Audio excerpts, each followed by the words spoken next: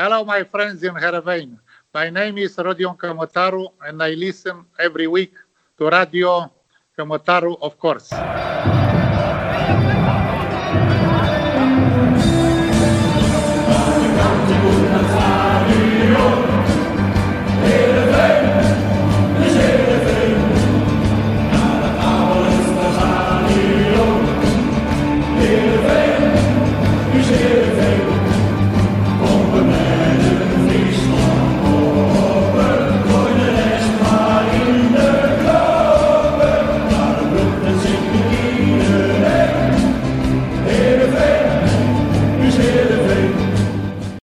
Goedemorgen, middag of avond en welkom bij Radio Kamotaru. Na 7 duels en 5 overwinningen begon SC Heerenveen uitstekend aan het seizoen.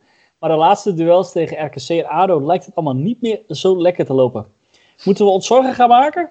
Op die vraag en nog veel meer hopen we vandaag het antwoord te vinden. Mijn naam is Marcel Koppers. En naast de vaste sidekick Redmer Wijnsma is vandaag ook Frank Benenweer bij ons aangeschoven. Is een week zonder podcast te vergelijken met de 3 jaar die Ricardo Kiesna niet mocht voetballen. Kon voetballen, moet ik zeggen. Nou, ik heb natuurlijk wel, ik heb jullie natuurlijk heel erg gemist. Maar Kiesna heeft gewoon 3 jaar niet zijn hobby, zijn werk mogen uitvoeren. Nou, laten we eerlijk zijn, dat vond ik het mooiste moment van de wedstrijd. Ik denk dat we het daar wel allemaal over eens zijn ook. Ja, dat gun je zo'n jongen. Als je hem voor de camera hoort, denk ik, goh, een sympathieke gast, wat sneu. Ja, dat is zo. Maar ik ben wel blij dat jij er weer bent ook. Behalve dat onze grote vriend Ricardo Kiesna er is, ben ik ook blij dat jij er weer bent, Frank. Ja, nou wel weer. Hè? Maar maandag toen heb je me echt allemaal sneren gegeven. Is dat zo? Ja, ik hoorde wel wat. Er waren wel een kleine 15.332 die ook gescout konden worden. Maakt allemaal niet uit. Oké, dan bied ik bij deze mijn excuses aan dan maar. Ja, maar ik had waarschijnlijk hetzelfde gezegd. Dus dat denk ik wel. Ja, ik heb er wel om gelachen. Nou. We gaan na de uitzending wel even zoenen. En dan is wij blijven altijd matties, jongen. Wij blijven altijd matties. Zo is het toch. Je weet zelf. Tof. Jongens, we gaan door. Goed, de afgelopen jaren hebben we weten door corona veel prominente gasten in onze uitzending gehad. Als we nu dan willen we ook even teruggaan naar onze roots. En dat is met andere fans praten over het spelletje en onze mooie club. Vandaag gaan we dat doen met 2 heren die jullie nog kennen van het eerste en tweede seizoen. Sander IJsing. Anne van der Meer, welkom heren. Ja, hoi. Hey. Ja. Niet alleen nog eentje. Dankjewel. Heren, jullie kennen elkaar waarschijnlijk beter dan dat jullie ons kennen en vice versa. Dus zouden jullie elkaar misschien even kunnen voorstellen? Ja, elkaar. Elkaar, ja. Ja, dus. Ja, leuk. Sander is een enorme paardenlul. Zoiets. Sander, trap jij af? Ja, Anne van der Meer die is... woont in Heerenveen en is bovenal vader van 3 hartstikke leuke kinderen en zijn lieve vriendin Jolien. Anne was samen met Jeroen Bolt degene die mij bij Nieuw-Noord betrok toen ik in Heerenveen kwam wonen. Dus daar kennen wij elkaar ook van. En in het dagelijks leven is Anne vooral heel erg enthousiast over alles wat met de Rijkswaterstaat te maken heeft. Mooi. Oké. Dat moet een hele interessante man zijn. Ik ben heel benieuwd. Ik ben ook heel benieuwd naar Sander. Ja, Sander. Sander is degene die in Zwolle woont. Samen met zijn lieve vriendin Rachel. En zijn 2 dochtertjes. Sander die vertelde het al. Hè. We hebben elkaar leren kennen door Nieuw-Noord. Dat is, zo zijn we met elkaar in aanraking gekomen. Volgens mij hadden we elkaar daarvoor al een paar keer op de tribune gezien. En kort gesproken. Maar zo zijn we vrienden geworden. En na al die jaren nog steeds veel contact. En daarom is het ook extra jammer dat we niet meer naar het voetbal kunnen. Want op de tribune voor de wedstrijd spraken we altijd even af. Ja, dat zit er helaas niet in. Ja, en wat ook nog wel interessant om te vermelden is... Sander die doet iets met het verhuren van woningen. Dus als je nog een leuke woning, een leuke huurwoning in Emmeloord zoekt... dan kun je je melden bij Sander. Want ja, je wil nog niet in Emmeloord wonen. Dan moet je wel een hele... Prins Bernhard, jongen. Wat is dit? Dan moet je wel een hele goeie zijn, Sander. Als jij huurwoningen kwijt kan in Emmeloord. Ja hoor, geen enkel probleem. Dus zoek me maar op als je een woning zoekt. Leuk. Een bijenhuis. In de polder. Ja. Lang niet gek. Maar ontmoeten jullie dan elkaar ook nu ook buiten de wedstrijden om? Of ja, maar niet kijken jullie samen wel eens even een wedstrijd samen dan? Of? Nee, we hebben elkaar volgens mij nu 2 keer gezien, denk ik. In de coronatijd, ja. Ja. Ja. Maar nee, samen voetbal kijken, nee. Doen we dan helaas. Oké. Dus daar gaan we het straks ook nog even over hebben. Over het leven zonder voetbal kijken in de stadions. Laten we eerst even teruggaan naar de actualiteit. En dat is de wedstrijd tegen ADO Den Haag. Die afgelopen zaterdag in een 1-1 eindigde. Een teleurstellend resultaat, kunnen we wel zeggen. Teleurstellend? Dat was toch dramatisch? Dramatisch, teleurstellend. Man. Teleurstellend. Dek de lading niet. Ga door met je verhaal. Ja, nee, gaan we door. Nee. We hebben toch allemaal een beetje zagrijnig die tv uitgedaan. Een minuut na het laatste fluitje. Nou, oké, we hebben het interview met Ricardo Kiesner nog gezien. Omdat we toch een beetje emo tv feel good de rest van de avond in wilden. Maar ik werd er niet blij van.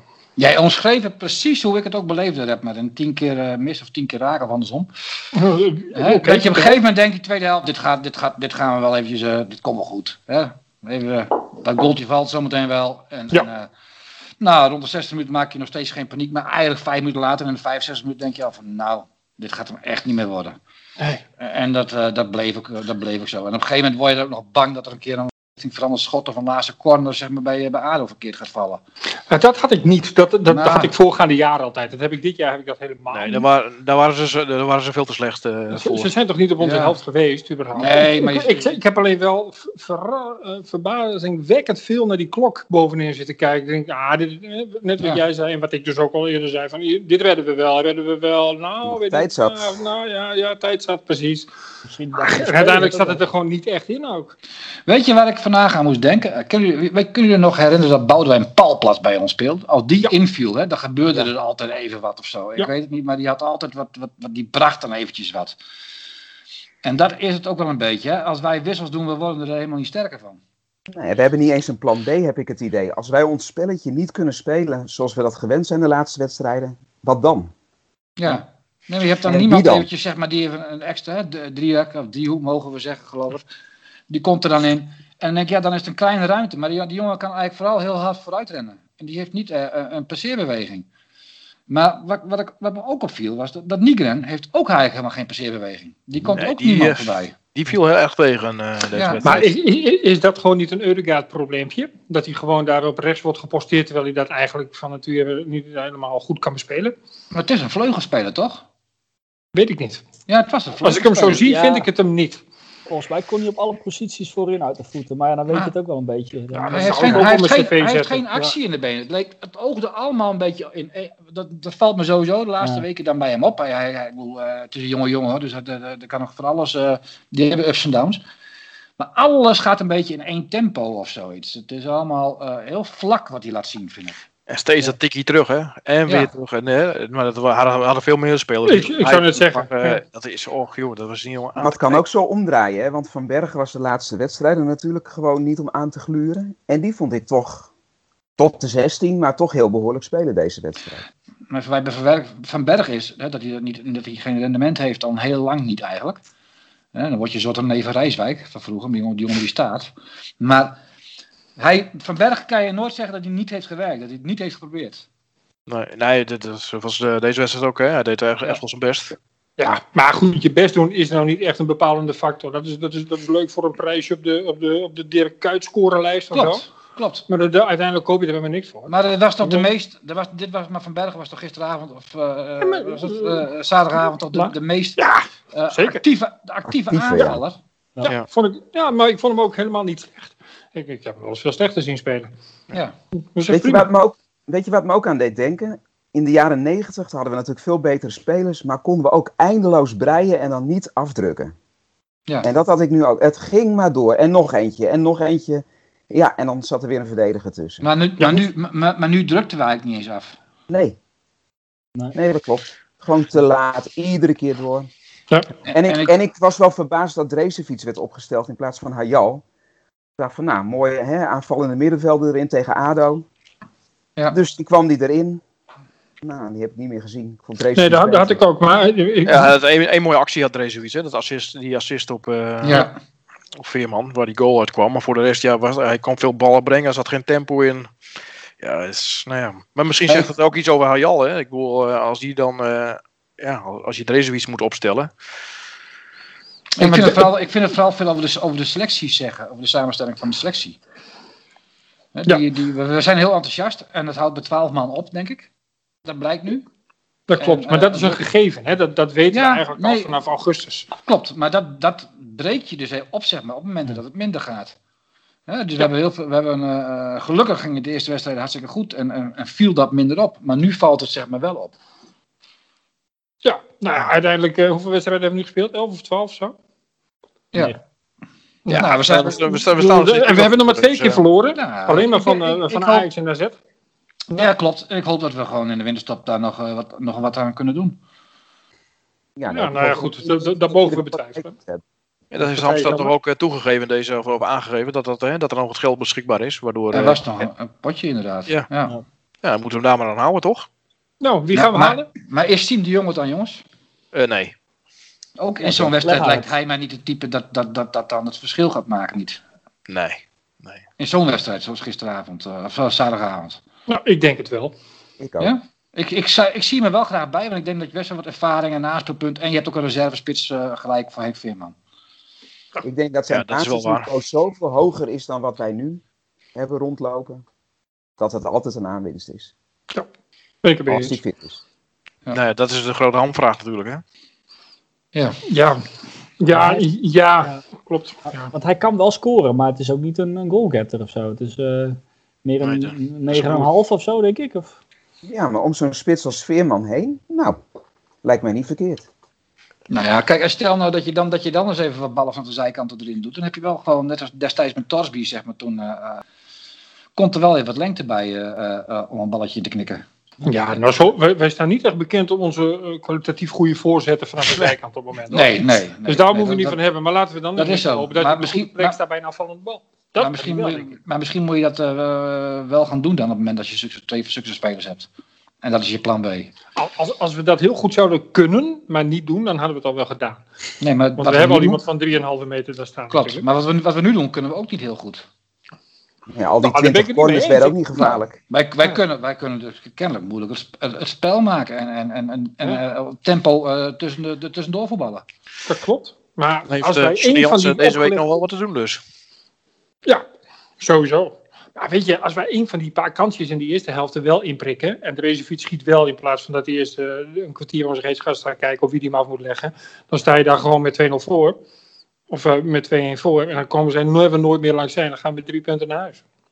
Ja, ik vond het scherper aan de wedstrijd. Dat was volgens mij, daar begint het al mee. Ja, ik vond RKC uitreppen vond ik meer een wedstrijd van de gemiste kans.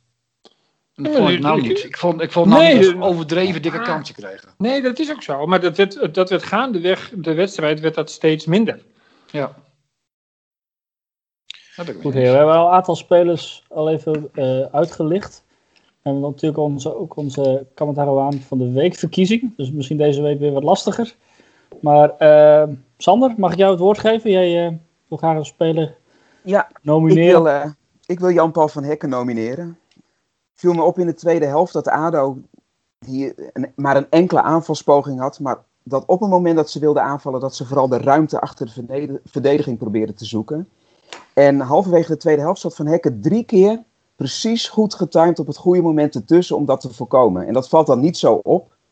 Maar volgens mij is dat het verschil. En maakte hij daarmee het een wedstrijd waarin ADO niet meer het gevoel had dat ze nog een punt konden halen. Meer dan een punt konden halen. Dus ik nomineer Van Hekken. Goed. Was aanvallend ook sterk bezig, vond ik weer. In dribbel en zo. Ja, in speelpaas op een gegeven moment heel mooi. Ja. Goed. Frank. Ja, Mitchell van Bergen heb ik genomineerd. Vooral omdat dat ik vond dat het meest aanvallen waar die het meeste probeerden te creëren. We weten allemaal dat het rendement niet heel hoog is. Ik heb ook niet het idee dat het rendement omhoog zal gaan nog bij hem. Maar uiteindelijk creëert hij wel dingen waardoor ook andere mensen weer vrijkomen. Dat het spel verandert op het moment dat hij een mannetje passeert. Of gaat zwerven eventjes van buiten naar binnen. En ik vond hem, als ik dan kijk naar Veerman, die stond totaal geïsoleerd. Die kon weinig brengen. En Nygren die zakte gewoon heel erg steeds verder weg naarmate de wedstrijd. Terwijl Van Bergen bleef gaan. En daar geef ik hem de complimenten voor. Absoluut. Dat zal hem wel wat doen. Nou, hij luistert altijd trouw, dus die zal wel even een brokje in zijn keel. Die jongen zal wel even een brokje in zijn keel hebben, denk ik nu. Ja. Nee, hij is nog nooit geweest. Nee. Waarom niet? Ja, waarom niet? Organisator. Ik weet niet of we hem al een keer gevraagd hebben. Volgens mij. Nou, laten we dat doen. Na dit vurige liefdesbetoog van Frank is het wel tijd, denk ik. Gaan we doen. Anne? Ja, ik breng mijn stem uit voor Erwin Mulder, onze keeper. Misschien wel verrassend, want hij heeft natuurlijk of nauwelijks iets te doen gehad.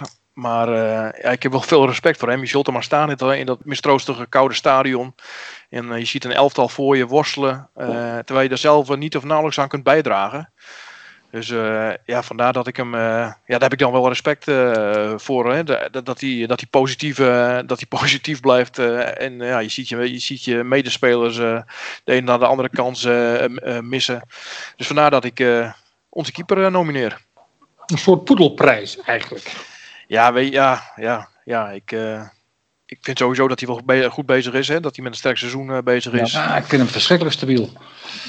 Mm-hmm. Ja, hij is natuurlijk niet echt getest. Hij mocht 1 keer een bal uit het net halen tegen ADO. Maar voor de rest hebben we hem niet op nauwelijks gezien. Nou ja, vandaar dat ik denk... Ik nomineer Erwin, omdat ik het ontzettend lastig vond om een andere speler uit te kiezen.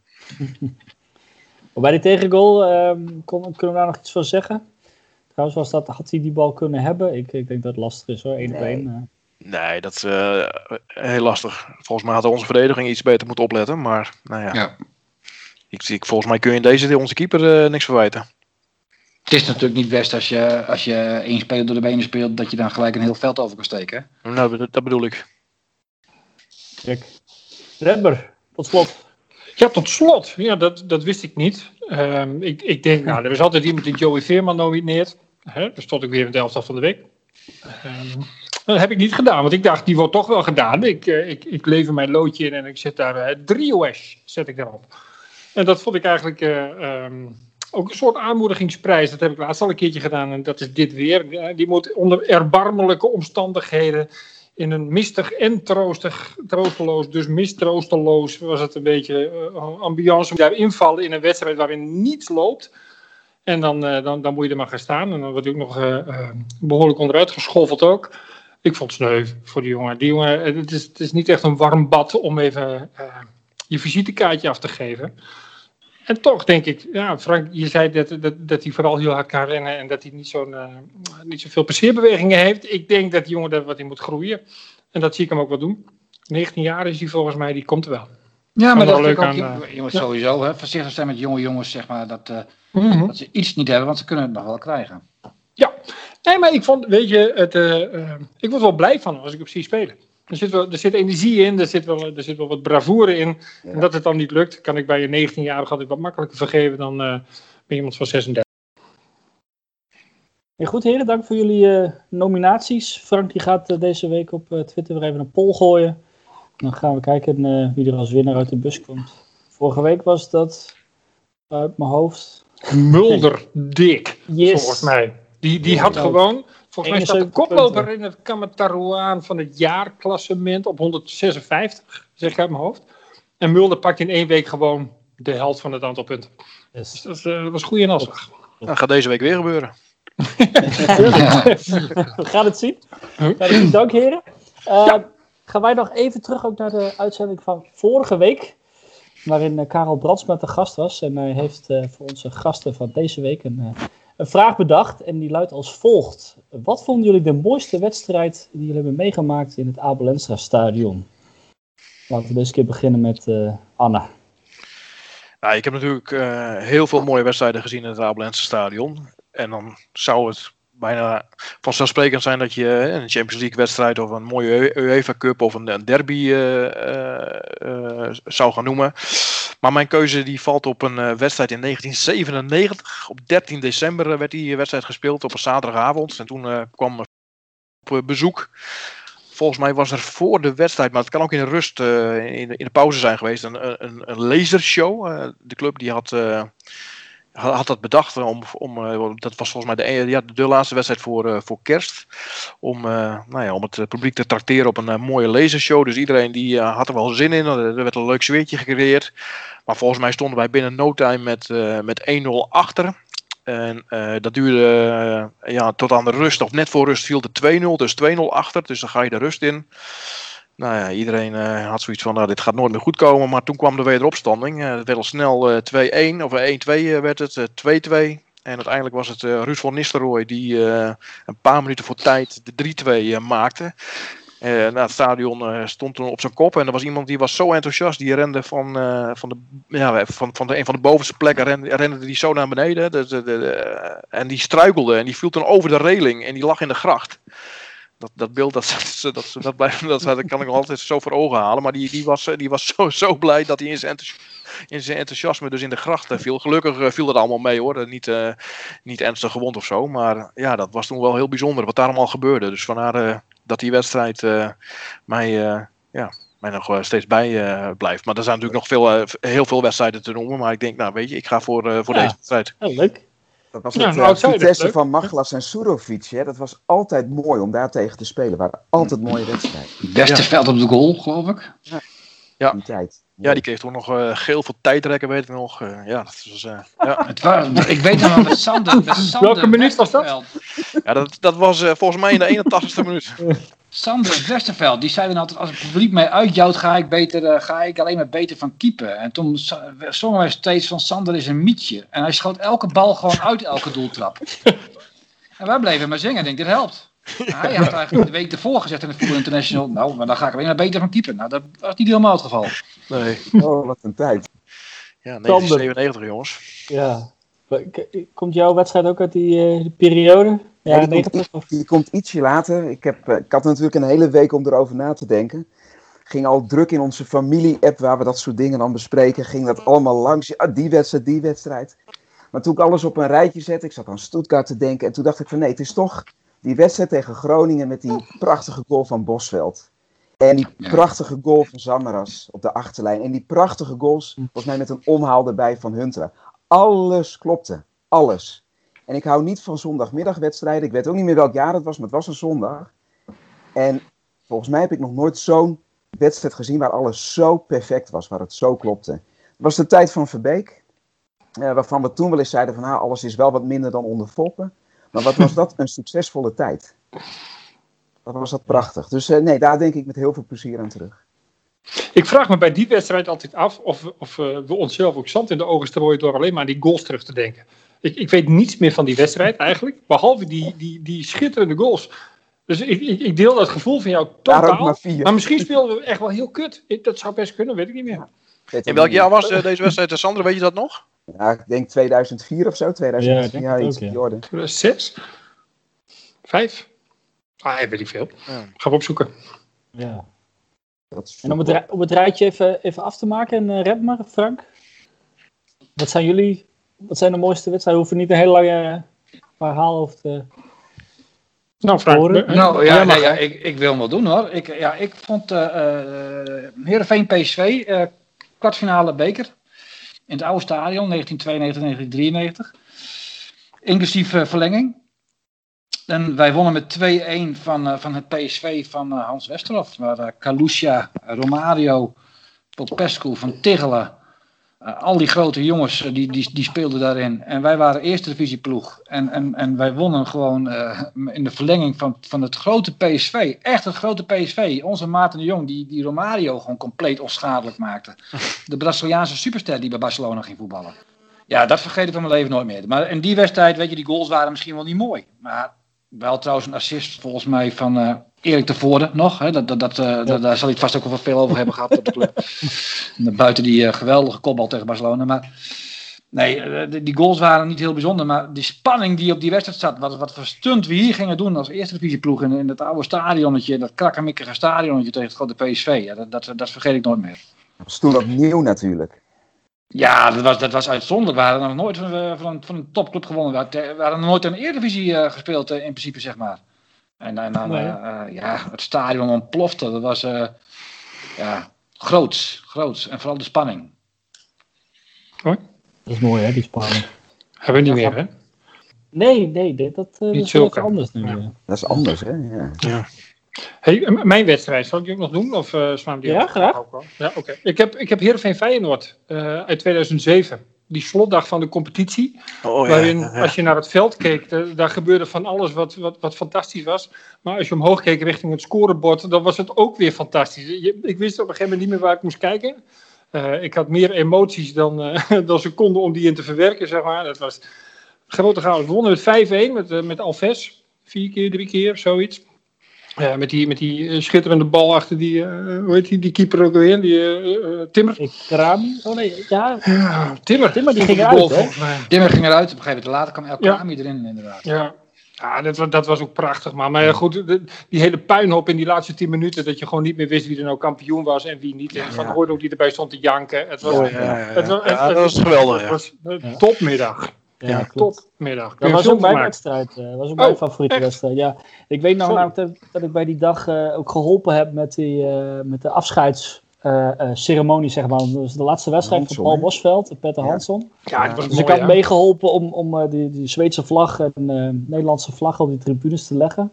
Oh, dat hele stadion hadden we toen een sfeeractie, toch? Klopt, ja. Dat is wel indrukwekkend, ja. Dus wij waren de hele ochtend daar al mee bezig. En je wist ook, want voor mij was de achterstand op Feyenoord 1 punt. Dus het was echt gewoon winnen of verliezen. Ja, dus we wisten precies wat we moesten doen. En Feyenoord, nou ja, die hadden voor mij niet een heel best seizoen achter de rug. Dus die kwamen met angst en beven naar ons toe. En dan weet je gewoon, die spanning gewoon vooraf. Dan ben je om 7 uur ook al 's ochtends al in het stadion. Dat helpt dan ook mee. Maar dat vond ik echt ongelooflijk. Hé, maar jongens, wat zegt het dat we nou met z'n 5 allemaal een wedstrijd hebben gekozen die langer is als 10 jaar geleden? Dat we behoorlijk oud worden, Frank. Dat was ook het enige wat ik dacht, Sander. Maar ik dacht ook van, we hebben heus wel mooie wedstrijden gespeeld de afgelopen 10 jaar. Ik denk dat die beleving toen veel heftiger was voor je, omdat je ook jonger was misschien. Geen idee, maar het is wel veelzeggend in ieder geval. Dus die gewoon als 5 een beetje oude dingen uit de oude doos halen. Ik had nog getwijfeld over de derby tegen Cambuur. Die is natuurlijk iets recenter. Uiteindelijk niet gekozen, maar... wat zei je? Met Oet in de eerste minuut met die pen. Ja. 2015 denk ik. Dus. Ja. Kijk, sowieso die derby tegen Cambuur, dat is natuurlijk... Dat is fantastisch. Die hele spanning, alles eromheen. Ja, geweldig. En ik denk dat we nou eigenlijk allemaal wel een beetje wedstrijd hebben uitgekozen waarvan je niet had verwacht dat we die zo zouden gingen winnen op die manier. Nee, klopt. En van Cambuur heb ik altijd, als we tegen Cambuur denken, heb ik altijd het gevoel alsof we meer te verliezen hebben dan te winnen. Het is altijd meer een opluchting. Ja. Dan dat ik denk van deze hebben we in de pocket. Dit is ik ben altijd gewoon meer blij. Zo van dit hebben we maar weer gehad. En ik krijg geen getrol aankomende week. Maar ik zou er zoveel voor over hebben op dit moment. Om ook zelfs dat soort spanning zeg maar te mogen leven. En dan om het stadion te zien. Dus. Waarschijnlijk is dat ook de enige spanning nog die je gaat krijgen. Hoe wij er nu zeg maar voor staan wat dat betreft. Als club zijnde. In de zin van... Nou ja, ik denk dat kijk, toen de wedstrijd die ik aanhaalde was iets wat je totaal niet verwachtte, zeg maar. We hebben nou heel veel dingen meegemaakt die we totaal niet verwacht hadden. Dat klopt. Er wordt ook een wedstrijd aangehaald met Alves. Dat was gewoon een superster voor ons. Ja. Dat zijn tijden die waren fantastisch. En ik ben heel erg blij dat ik ze heb meegemaakt. Maar ik geloof er niet zo heel erg in dat we dat op diezelfde wijze nog een keer weer gaan meemaken. Nee, dat zeg je wel. Maar tegelijkertijd, wat Sander in zijn verhaal ook zei. Op dat moment zelf hadden wij ook niet het idee dat het allemaal nou zo fantastisch was. Nee. Dat komt misschien ook pas na verloop van tijd. Dat je denkt, nou eigenlijk hebben we toen wel een beetje lopen zeuren. Maar het was best wel goed. Of het wordt gewoon zo langzaamaan steeds slechter allemaal na verloop van tijd. Nee, maar dat we dat blijven zeggen tot we de 7 klappen van Alves tegen Heracles. Ik weet nog dat ik die wedstrijd inging met een stuk zagrijn. Want Alves liep te muiten. En het liep niet goed bij Heerenveen. Ik dacht echt van, wat moet dit nou worden? En die man die scoort. En dan denk ik van, ja, hoi, dankjewel. Ja. En op een gegeven moment, en dan slaat dat om. Maar ik was op dat moment helemaal niet enthousiast. Het was geen leuk begin van het seizoen. Toen hadden we ook van Helsingborg uit, hadden we toen verloren, dacht ik. Hè? Ja, diezelfde week. Maar had je toen ook niet meer, zeg maar, toen we als club zijnde in die fase zaten, met die begroting en bepaalde spelers die we konden halen, dat je toen juist hoopte, zeg maar, dat we die stap gingen maken, wat AZ uiteindelijk wel heeft gehaald. En daarom baalde je dan misschien soms, dan hadden we 3-0 gewonnen, maar was het niet best, dan liep je nog mokkend het stadion uit. Zo van, weet je, wel 3-0 tegen Roda, maar het was niet best, hè. En wat was die en die slecht, en wat was die en die slecht. Ja. En nou maakt het eigenlijk niet meer uit als iemand heel erg slecht is. Als we 3-0 gewonnen hebben, dan zijn we heel erg blij. Ja, maar goed, dat is toch heel goed. Een andere fase. Een kinderhand is gauw. Ja. Leven van een voetbalfan. Ja, en wat denk ik ook niet moeten vergeten is dat natuurlijk ook gewoon nieuwe generaties aankomen die vorige wedstrijden allemaal niet hebben meegemaakt. En die, als ze volgend jaar naar de derby kunnen tegen Cambuur, hopelijk, tenminste dat zou leuk zijn denk ik, dan is dat voor hun juist weer die ervaring, zeg maar, die wij dan misschien 20 jaar geleden hebben meegemaakt. Ja, maar wat ik zei, ik denk dat dat een andere beleving is, de derby of de wedstrijd die wij hebben opgenoemd. Ja. En goed heren, ik denk dat we een heel mooi lijstje met de wedstrijden hebben gehad. Laten we nu overgaan naar in de korte hoek, dus dat het allemaal wat sneller en wat korter gaat. Ik noem een naam, ik stel een vraag en ik verwacht een enigszins kort en bondig antwoord. We beginnen met Sander. Is Siem de Jong de aanvallende versterking die we zo goed kunnen gebruiken? Ja, ik denk dus wel met al zijn basiskwaliteit, als die fit is. Wat je dan nog met Hayal moet en wat zijn toekomstperspectief is, dat vraag ik me wel af. Goed, Redmer. Is het terecht of onterecht dat Gert-Jan Verbeek's Norse karakter zo vaak zo breed wordt uitgemeten in de media? Ja, onterecht. Wel, dat heeft hij wel. Dat heeft hij natuurlijk wel zelf een beetje naar gemaakt. Maar die man is veel meer dan dat alleen. Maar het is wel heel leuk om juist dat uit te vergroten voor de media. Dat snap ik wel. We hebben hem hier in de podcast gehad en ook op een andere manier leren kennen. Nou, ja. Nee, hij is meer dan dat. Goed, laten we daarover meer. Anne, wat vind jij ervan dat de achternamen van de spelers nu achter op de kragen worden bedrukt? Ja, dat verraste mij enigszins toen ik het zag. Ik denk, wat hebben ze nou gedaan? Het had wel iets subtieler gemogen wat mij betreft. Ik vind het nu wel heel aanwezig. Op zich vind ik het niet lelijk, maar het formaat, ik denk degene die dit heeft moeten drukken, dat hij iets te enthousiast is geweest. Dus de volgende keer iets subtieler, dan kan het, maar ons shirt wordt zo wel heel druk op deze manier. Beetje subtiele lettertype, wat kleiner. Ja, dit was wel heel, Ja, maar wat is dan nog het nut? Dit houdt het midden tussen leesbaarheid en een spandoek. Ja, ik ben sowieso wel benieuwd wat de aanleiding hiervan is. Ik weet ook niet. Nee, en wie dat heeft bedacht en vooral waarom. Nou, misschien kennen ze elkaar niet goed. Veerman! Ja. Sander, ik zag jou ook hevig bewegen toen ik het thema te sprake bracht. Wat vind jij ervan? Het boeit mij dus echt helemaal niet dat er een naam in de kraag staat. Oh, ik dacht dat jij zou zeggen dat Johnny Jansen ook dat in zijn jasje had moeten hebben. Achter Ja. Nee, het boeit mij helemaal niet. Goed, Frank, wat kun jij ons in een halve minuut vertellen over het plan om Riemer en Foppert te gaan eren? Met een tribune of een trainingscomplex, hoe staat het daarmee? Waarom geef mij nou weer een halve minuut hierover met deze vraag? Nou, omdat het anders veel te lang duurt. Nou, het plan loopt voortvarend. Ik had nog 10 seconden. Nee, jullie hebben afgelopen week alweer gesproken, dus daar kun je iets over zeggen? Of? We hebben afgelopen week met Hielke en Sander een tweede gesprek gehad. Er was ook Paul Spijkerman bij aangesloten van de marketingafdeling. Nou, ze hebben wat ideeën laten zien. Nou, het begint steeds meer vorm te krijgen. We zijn er nog niet helemaal. Ik denk hoe we het allemaal willen hebben. Het is nog wel brainstormen. Er zijn wel hele goede ideeën.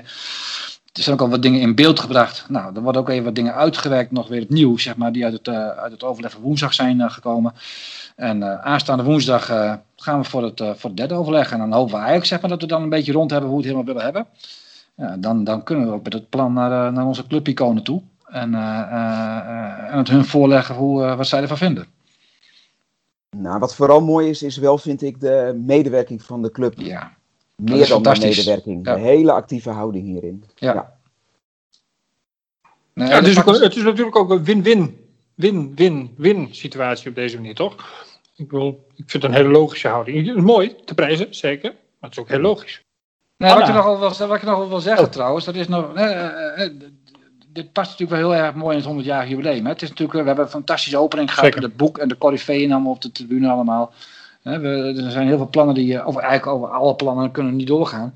Dus dit geeft ook weer even een beetje show een paar maand later weer in het jubileumjaar, als we dit kunnen bewerkstelligen. Ja. En dat kleurt het jubileumjaar wel, vind ik weer. Mede. Ja, zeker. Eens. Zeker. Ja, mooie actie.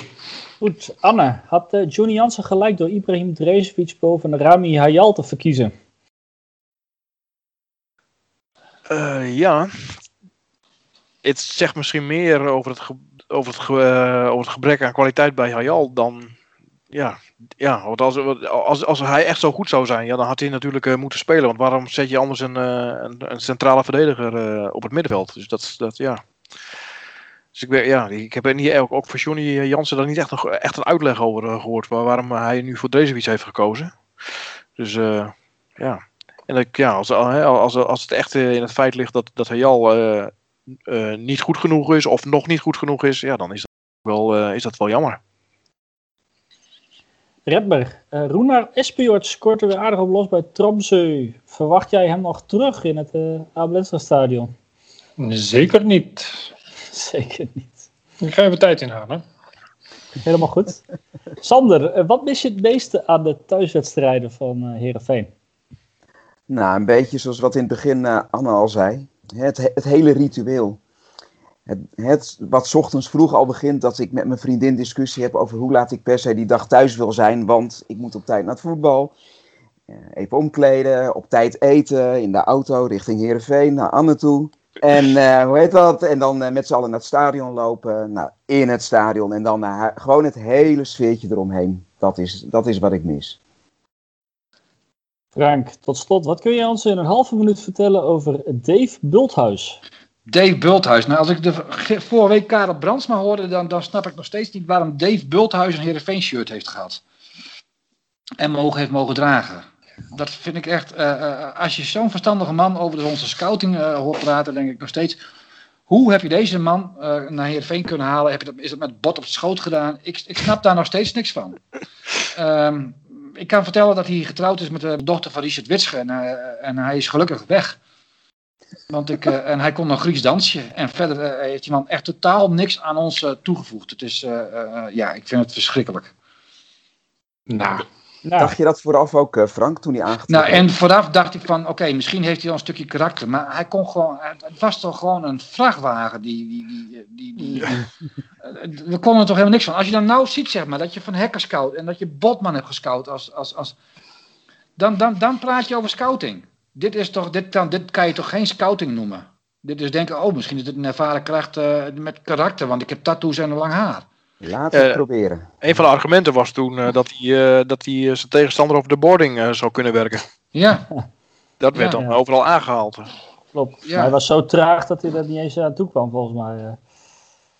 Nee, hij heeft misschien menig persoon in een rolstoel eroverheen kunnen gooien, maar een speler die gewoon liep, nee.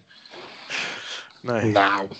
Nee, dat was, jongens, wees nou eerlijk, dat was toch helemaal niks. Dat kon toch nee, het is niks gebleken, maar het was toch wel een goede poging om een bepaald type in je selectie te krijgen. Ik snapte de keuze wel. Ja, ik was ook niet fan van hem. Maar ik heb ook echt wel slechtere spelers gezien, maar het werd op een gegeven moment ook wel een beetje Dave-basje. Ik vond het wel een hele... Dat is ook een beetje kort door de bocht af en toe. Ik vond het vooral ik denk dat het een hele dure jongen is geweest die heel weinig gebracht heeft. Ja, ben ik wel mee eens. Goed. Maar daar hebben we er veel van gehad, hoor. Ja. Yes. Goed, heren, een ander thema dat ik graag even met jullie wil bespreken is iets dat regelmatig terugkomt de afgelopen jaren. En dat is namelijk de open sollicitatie van Gert-Jan Verbeek, die maar al te graag algemeen directeur of voorzitter van SC Heerenveen wil worden. Hij heeft nu meegewerkt aan een boek dat de afgelopen week is uitgekomen. Daar staat die wens nog maar een keer genoemd. Maar hoe zien jullie dat? Is er een toekomst voor Gert-Jan Verbeek bij de club in een dergelijke functie? Of is het gewoon tijd om een keer een punt erachter te zetten en zeggen, jongen, het is mooi geweest als speler, trainer, maar tot hier en niet verder. In het huidige tijdsbeeld, ik begreep dat hij buiten algemeen directeur ook technisch directeur zou willen worden. Maar ja, aan de andere kant is hij verschrikkelijk handig. Dus ik denk dat hij in die zin kan hij gewoon een kleine teamfuncties vervullen. En ja, dat is in die zin heel erg praktisch. Ik denk dat hij eigenhandig bij de namen van Riemer en Volpel de tribune had getimmerd. Ja. Dus dan hadden jullie niet nu voor de 3e keer naar het stadion hoeven afreizen. Precies. En even met namen in de kraagjes geborduurd. Klopt. Dat had hij ook zelf gedaan. Ja, het nieuwe trainingscomplex gebouwd misschien. Ja, het is flauw hè, een beetje. Ja, dat is ook flauw. Maar ik zie kijk, mij blijft altijd wel een beetje bij dat hij eigenlijk overal uiteindelijk botst met mensen. En het is een hele leuke kerel. Dat schijnt ook in de kroeg te zijn. En dat schijnt ook een hele leuke kerel in de podcast te zijn. Maar uiteindelijk botst hij wel overal met mensen omheen. Uiteindelijk is hij ook bij die spelersgroep daar gecrashed. Ja, maar ik hoorde van het weekend een interview met hem op de radio. En daar was een stukje van Toon Gerbrands in. Die zelfs vindt dat ze hem erelid moeten maken bij AZ. Omdat hij zoveel daar heeft veranderd. En zoveel aan topsportklimaat heeft verbeterd. Dat hij dat het waard zou vinden. Dus dat is de andere kant van het verhaal. Ja, nee, maar ik ken de man natuurlijk helemaal niet goed genoeg om te weten of hij managementkwaliteit heeft. Volgens mij op die positie moet je echt wel een verbinder zijn. Ja. Ik kan me nog voorstellen, ik kan me nog herinneren dat Foppe tegen ons zei, dat moet hij maar niet doen. Die heeft de andere kwaliteit inderdaad. Ja, dat zei Foppe toen. En als er eentje Gertjan Verbeek kent, is Foppe het wel, denk ik. Ja. Maar toch blijft het in zijn hoofd zitten. Het is ook een beetje een sport geworden om hem daarna te vragen, denk ik. Overal daar waar hij komt en waar iemand is, krijgt hij die vraag. Moet hij weer beantwoorden? Ja, hij zegt geen nee, want hij denkt een beetje meer ja dan nee. En dan krijg je vervolgens na zo'n interview of zo'n programma waar hij dan op zondagochtend met een bakje koffie mag aanschuiven. Dan krijg je daarna weer een nieuwsartikel waarin dit breed wordt uitgemeten en dan wat andere, dat wordt een beetje aan de kant geschoven. Ja, dat is wel zo, maar hij kan het ook een beetje vlakker beantwoorden. Wat moet hij dan zeggen? Gert-Jan Verbeek, zie jij het zitten om ooit nog directeur te worden?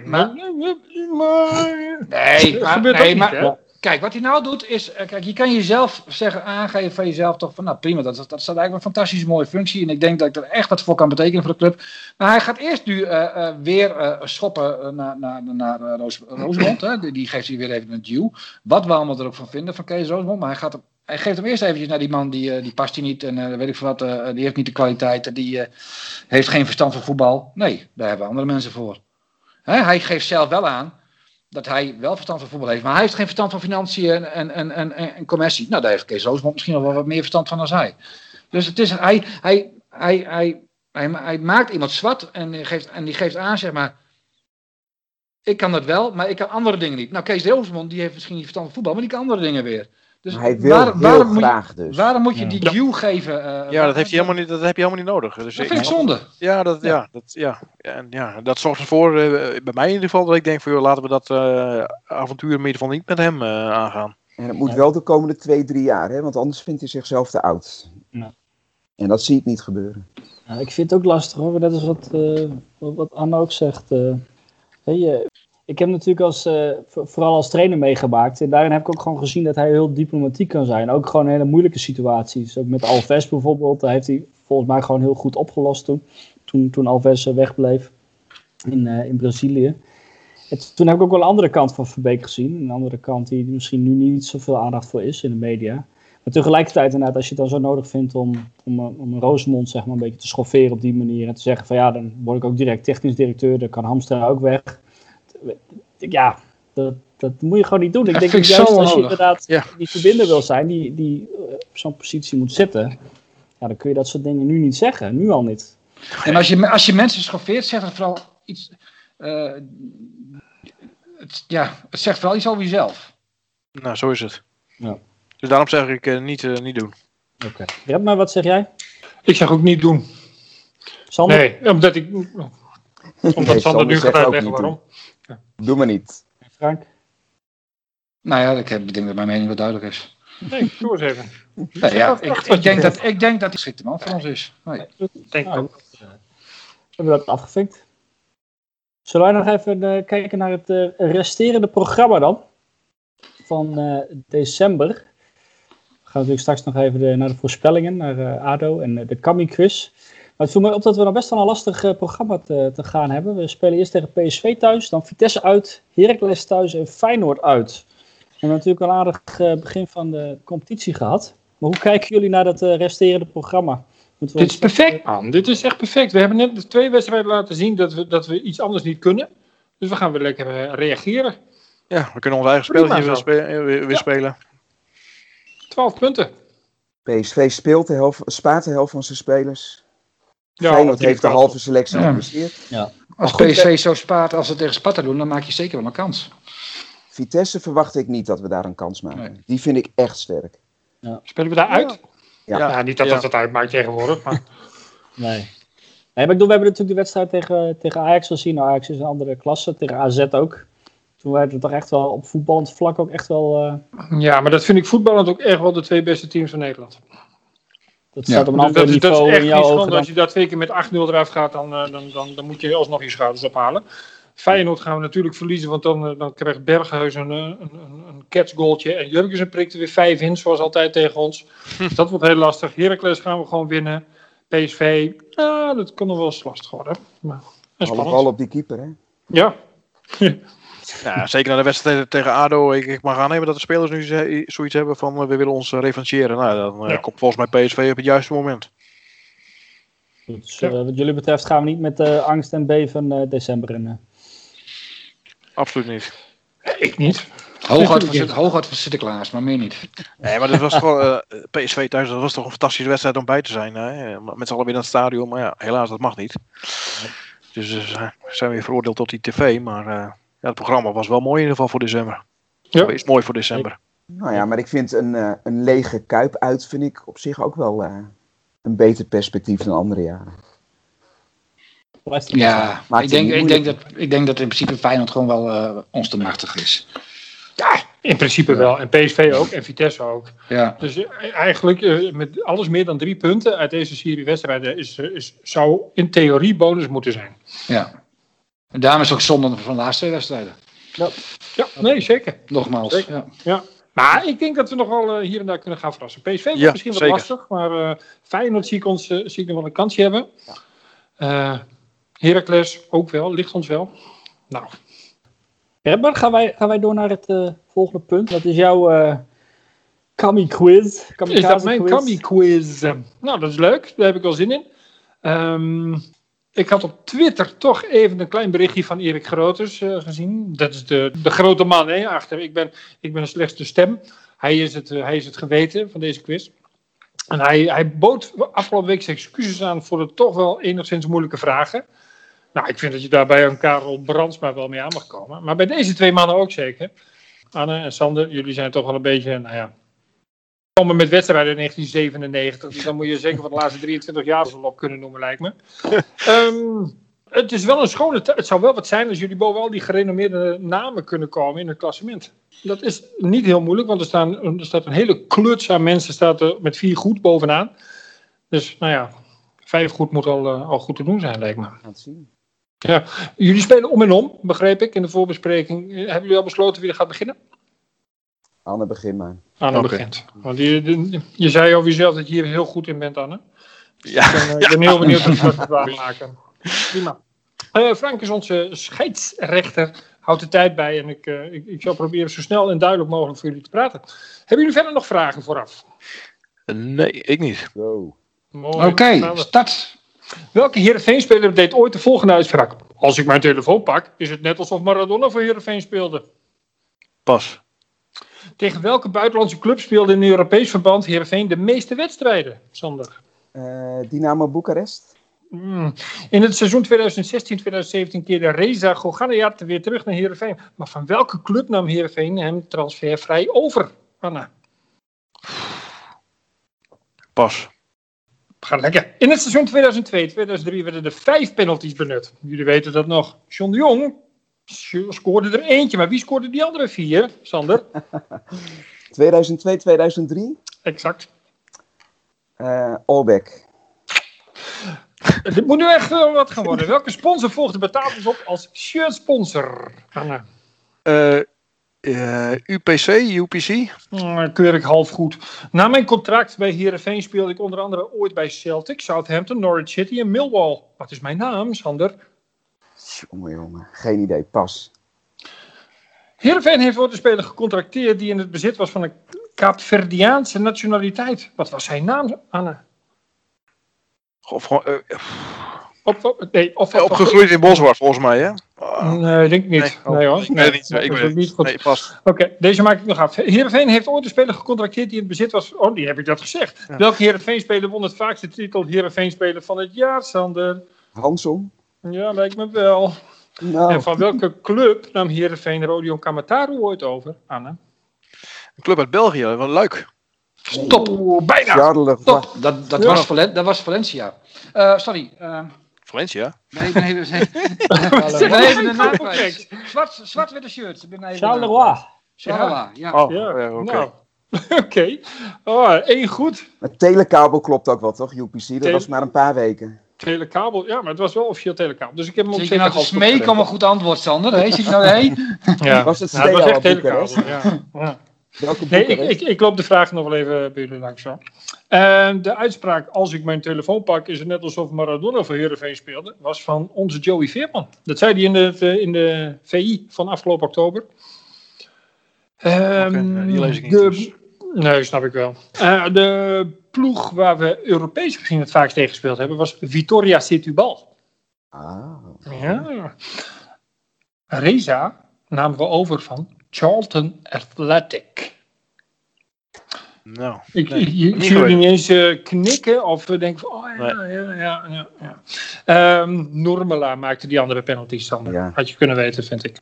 De shirtsponsor hebben we het over gehad. Dat was Telekabel. Wat, ja, UPC, dat klopt. UPC. Maar ja, goed, ja. Half goed. Nou, oké, we ronden hem af naar boven. 2 goed. Na mijn contract bij Heerenveen speelde ik bij Celtic, Southampton, Norwich City, Millwall. Iemand? Samaras. Nee. Hooiveld. Ja. Oh, goed. Ja. Fantastische carrière heeft die jongen gehad. Ja, hadden we niet gedacht, hè? Nee, dat hadden we niet gedacht. Nee, klopt. Nou, dat is ook een leuke dan. Die Kaapverdiaan. Zuiverland, dacht ik al. Nee, Zuiverland is niet goed. Cilio Lopez? Ja. Jij moet eens meedoen. Je bent hier goed in. Lopez. Die was ik al lang vergeten, joh. Ja, ik ook, tot ik de vragen vanochtend las. Peter Hansson was inderdaad... nog even terugkomen op die Kaapverdiaan. Pelle van Anholt die had ook... Colombiaan. Colombia. Ja, oké. Ah, er is ook iets met Iaan. Ja. Dus vandaar dat ik opstap. Maar, Sporting Charleroi was inderdaad de club van Rodion Kamataru. En die laatste vraag ben ik niet aan toegekomen. Dus die laten we staan voor de volgende keer. Is wel een leuke. Heb ik zin in, die vraag. Die hadden we wel geweten, zeker. Je denkt het wel. Ik wel. Nou, Erik heeft de vragen nu wel wat makkelijker gemaakt. Ja, dat klopt. Ja, dat... Ja. Hoe vonden jullie zelf dat het ging, jongens? We moeten nog even trainen. Hoeveel hadden jullie er nu goed trouwens? Heb ik dat gemist? Ja, naar boven afgerond 2. 3. 3? Nee, man. We gaan het nog even natellen. Maar, luister me even na. Ja, ga ik wel even doen zo. Maar goed, Reppen, we blijven bij jou. Dit is altijd mijn blok. Hè? Ik heb altijd minuut 55 tot 60 volgens mij. Ja, dan kan ik daarna lekker wat water gaan drinken, want dan heb ik een droge bek. De voorspellingen voor aankomend weekend. Wij spelen thuis tegen PSV. Maar daarvoor moeten we natuurlijk even terug naar ADO. Ja, dat wilde ik eigenlijk niet doen. Maar goed, voor de vorm. Ja. Even kijken. Karel Brandsma. Die heeft er oog voor. 1-3 had hij voorspeld. Hartstikke fout. Maar niks. 1-2, hartstikke fout. Ik zei 1-4, hartstikke fout. Hielke zei 0-2, hartstikke fout. Het is kansloos, allemaal. Ze zijn veel te optimistisch. Wie is er nou koploper in dit klassement? Dat is, in het land der blinden is 1 oog koning. Dus Frankie staat bovenaan met 2 goede voorspellingen. Wat een kwaliteit. Op de voet gevolgd door, ik zei de gek, met 1 goede voorspelling. En de rest zit op 0. Dat is ook knap. Ja, dat is ook knap na 11, 12 wedstrijden. Ja, snel door naar PSV thuis. Blijven we optimistisch of stellen we onze verwachtingen bij? Eens even kijken. Sander, wat denk je? Nou, PSV scoort moeilijk dit weekend. Sorry. 1-1. 1-1. Ik ga hem noteren. Anne? Ik had al voor wat spektakel. Ik zeg 3-2 voor Heerenveen. Mooi. Dan ga ik nu Ik ga mezelf eens niet als laatste. Ik zeg dat wij winnen met 1-0. Penalty van Kavlan. Oh nee, dat was lang geleden. Nou, hoe dan ook. Marcel. 3-3. Wat zijn jullie? Ja, vorige week ook al, geloof ik, of 2 weken geleden. Oh ja, ik kan wel heel serieus 1-2 gaan zeggen of zo, maar laat het een beetje lekker positief houden. Gaan. Gewoon omdat het kan. 3-3. Ja, oké. Nou, prima. Frank, je mag 2-2. afsluiten. 2-2. Nou, 3 gelijke spelen en 2 knappe overwinnetjes. We zijn toch nog best wel positief, hoor. Die ellende van de afgelopen weken, vind je niet? Maar mag ook best gezegd worden trouwens, want Heerenveen heeft gewoon de laatste 7 duels niet verloren thuis, hoor, van PSV. Dus voor PSV zijn wij echt een angstgegner in het Abelensra Stadion. Ik heb nog altijd het idee, maar dat komt nog uit de tijd dat Kersman meedeed en Bruggink ook bij PSV dan, dat we daar altijd best wel goed tegen speelden en bij rust dan toch met 3-0 achter stonden. En je dacht, wat gebeurt hier? Hoe dan? Ja, wat ook een fantastische wedstrijd was ooit tegen PSV, dat we toen 0-3 achter stonden, hè? En dat we uiteindelijk 3-3 spelen met Samardzic die er helemaal tussendoor wringelde en Talan die nog scoorde. Dat was ook een wedstrijdje, jongens, hoor. Ik weet niet meer welk jaar dat was. Maar, dat is ook al lang geleden. Recent nog wel, toen met Jurgen Streppel. Eerste wedstrijd, PSV thuis. 2-0 toch, toen? Dat was ook geweldig voetbal. Dan dacht je van, nou, als dit de start van het seizoen is, nou dan gaan we een heel mooi seizoen tegemoet. Een trainer was dat, hè? Daar kunnen maar die man die floreert nu bij Rode JC. Moet ik nou weer voor iemand op gaan nemen die jullie zwart maken? Dat doe ik ook wel weer gewoon. Nee, hij zegt dat doe ik wel. Ik vind het te kortzichtig. We hebben ook hele goede wedstrijden onder Jurgen Streppel gespeeld. Wat vind jij van Rode JC? Ik wil het niet over Rode JC hebben. Nee, dan moest je, daar ging je bijna. Ja, nee, dat klopt. Ja. Ik moet trouwens zeggen, als we het toch over Jurgen Streppel hebben, dat vorige week kwam de naam van Frenkie de Jong. Kom even langs. Ja. En dat hij uiteindelijk om persoonlijke redenen niet voor Heerenveen zou hebben gekozen. En nu werd mij door iemand verteld die dat kan weten, dat dat ook met Streppel te maken had.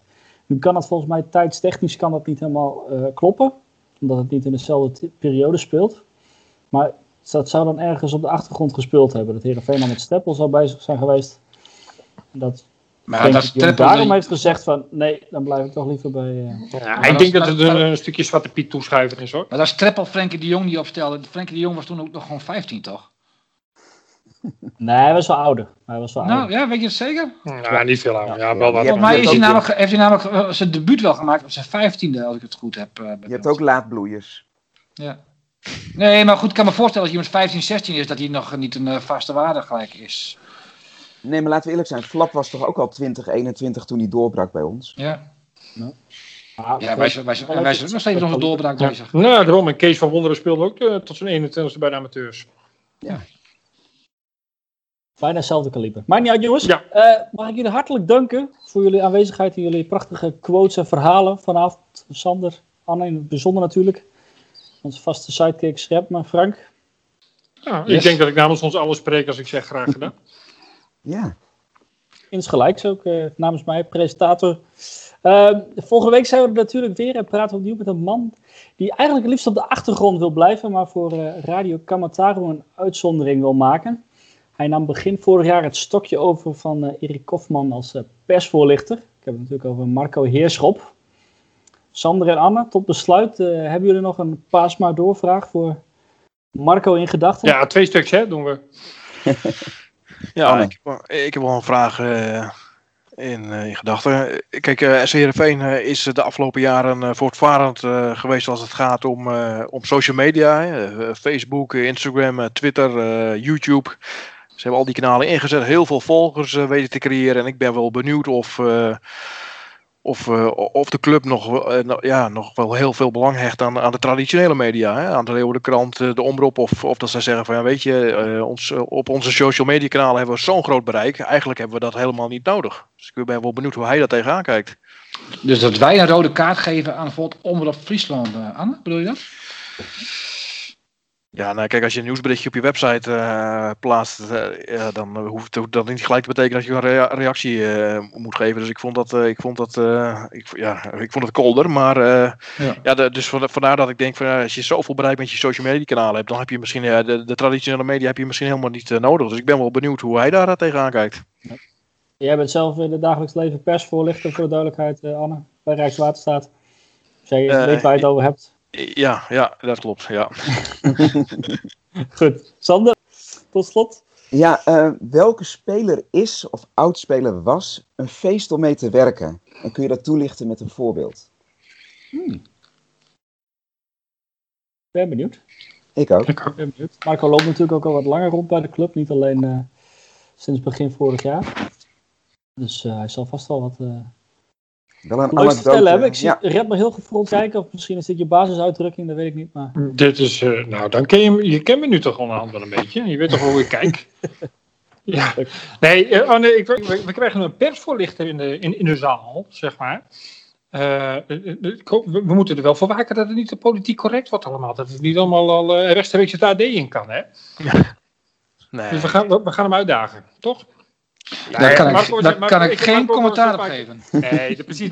Nee, Marco is een leuke vent, dus dat wordt gewoon heel, heel leuk. Dat weet ik zeker. Misschien moet je even vragen of hij al een Vietnamese fiets heeft. Die zou toch komen? Oh, die bamboefietsen. Ja. Fietsen, hoe het daarmee staat. Ja. Dat is wel een goede opener, denk ik, volgende week. Dat gaan we doen. Dat weet Marco het.